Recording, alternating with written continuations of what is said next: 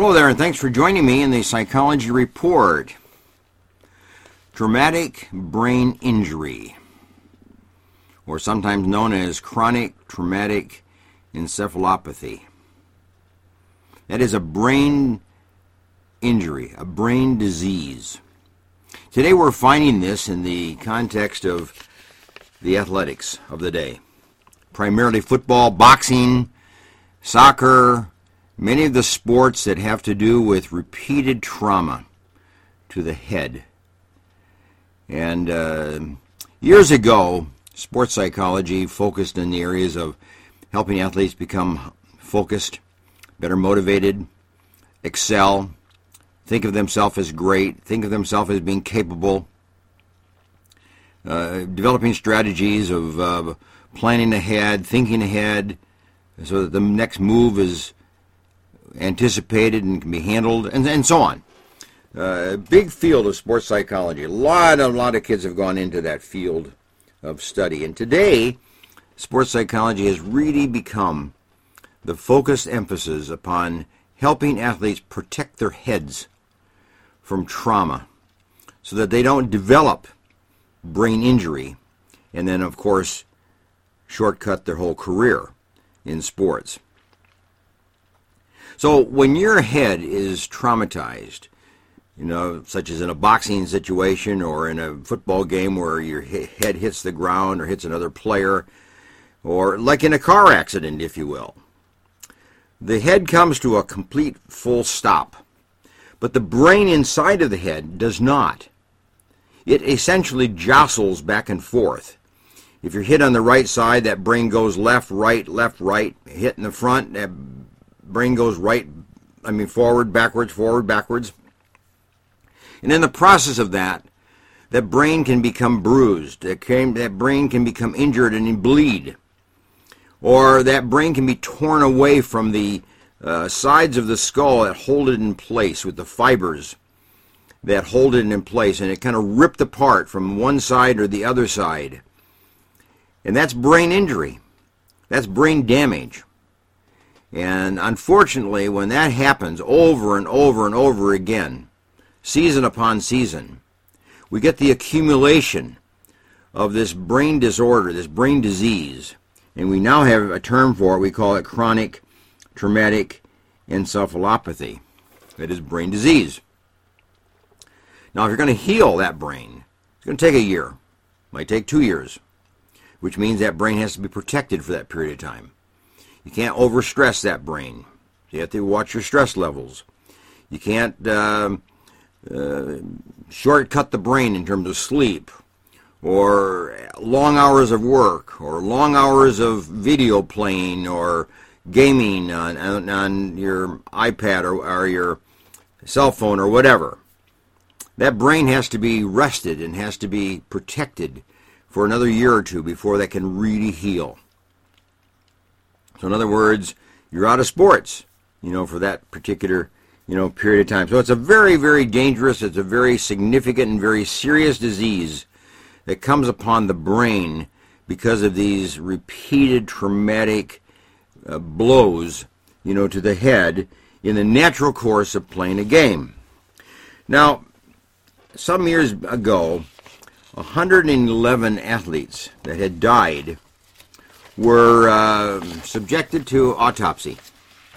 Their brain was submitted to science, and autopsies were performed. 111 of them. Of these, they were the National Football League players. And of that group, you know how many that had traumatic brain injury? 110. Only one did not. Only one died of other reasons, but did not die with a traumatic brain injury of any kind. The other 110 did. So you can see the severity of this and the breadth of it across the National Football League. But you find it in these other sports as well. Now, the symptoms, obviously, of a person that has chronic traumatic encephalopathy, memory loss is major. Depression, mood changes is great. Feeling times of aggression or flare-ups of aggression. States of anxiety, loss of judgment, Decision-making is poor. Impulse control is poor. They say things they wouldn't otherwise say. They do things that otherwise they wouldn't do. They can control it in the past, but now they can't control it anymore. But it takes years for this all kind of to show up.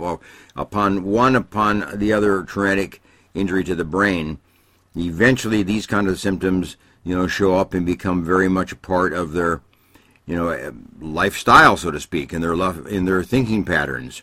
So it's a very, very serious, it's a very major impact upon the individual, and of course that impacts his entire world, people that he lives with, people that he associates with, his ability to play football again, or soccer, or boxing, or whatever, and it just takes him out of life, basically. It takes him out of his realm of sports and the expertise that he has in one of the sports.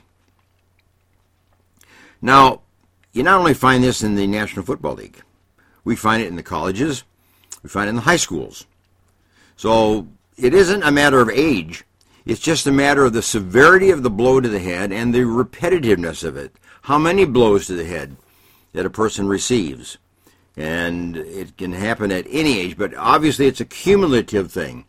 So by the time that somebody comes into the National Football League, he's older, he's had all these head injuries prior to, so he brings it with him and then adds more to it. And the problem is at the higher levels, at the older levels, at the National Football League levels, you're getting hit by somebody who's not just small. You're getting hit by somebody who's been muscle building, weightlifting for years, and they come big and they come strong. And those hits are much greater than they have ever been throughout history. The strength of football players today in the National Football League is greater than it's ever been because of the emphasis upon bodybuilding and muscle strengthening and the strategic ways of tackling, etc. So it's more likely today that football players will have a traumatic brain injury, one upon the other upon the other. Now the problem, obviously, is not just that the brain becomes injured, but now sets into course of action the possibility of other neurological disorders setting in and being part of the life of the individual now. Alzheimer's, very likely to occur. Dementia, very likely to develop early in life. Parkinson's disease, very likely to develop early in life. Blows to the head create other neurological disorders besides just a traumatic brain injury to the brain. But it sets a pace for these other disorders to occur and to become part of the life of this particular individual. So you see, it changes the life, it changes the lifestyle, it changes the course of the future. For an athlete, once they've been subjected to these kinds of brain traumas. Now, in therapy, we work with these people. They need to be in therapy. We help them with their decision making. We help them with their mood management of depression and anxiety. We help them in their memory strategies of how to improve their memory systems. We help them in their irritabilities and their tendencies towards aggression so that they can live more comfortably and more normally and obviously more pleasantly with other people than to be a source of irritability and agitation and pain and stress for other people. So stress management becomes a very important part of the therapy program for people who have traumatic brain injuries. So therapy becomes a very great part of it, and they need to be in therapy to be able to develop their life and move forward, in their life. Now, what do we do with something like this? Well, we learn from it, number one, and we say, okay, we have these young kids who are now playing football and taking on boxing lessons and soccer and all these other sports as early as age 8, 9, and 10. And then they into junior high school, and then into high school, and so on. So these kids are subjected to brain injury early in life. And when that happens, obviously, the brain has more years to be traumatized, more years to develop the encephalopathy disease of the brain. And obviously change the life of these kids. So it starts earlier in life now. We're not talking about the National Football League. We're not talking about guys who are 25, 35 years of age. We're talking about kids who are 10 and 15 years of age and more. So obviously we need better equipment. We need better engineers to design equipment to protect that head if kids are going to play a sport of any kind. We need kids to be instructed in head management, head control, damage control, if you will, so that they don't get bumped on the head as hard and as often as they would otherwise. We need rules of the game that are geared to protecting the heads of young kids.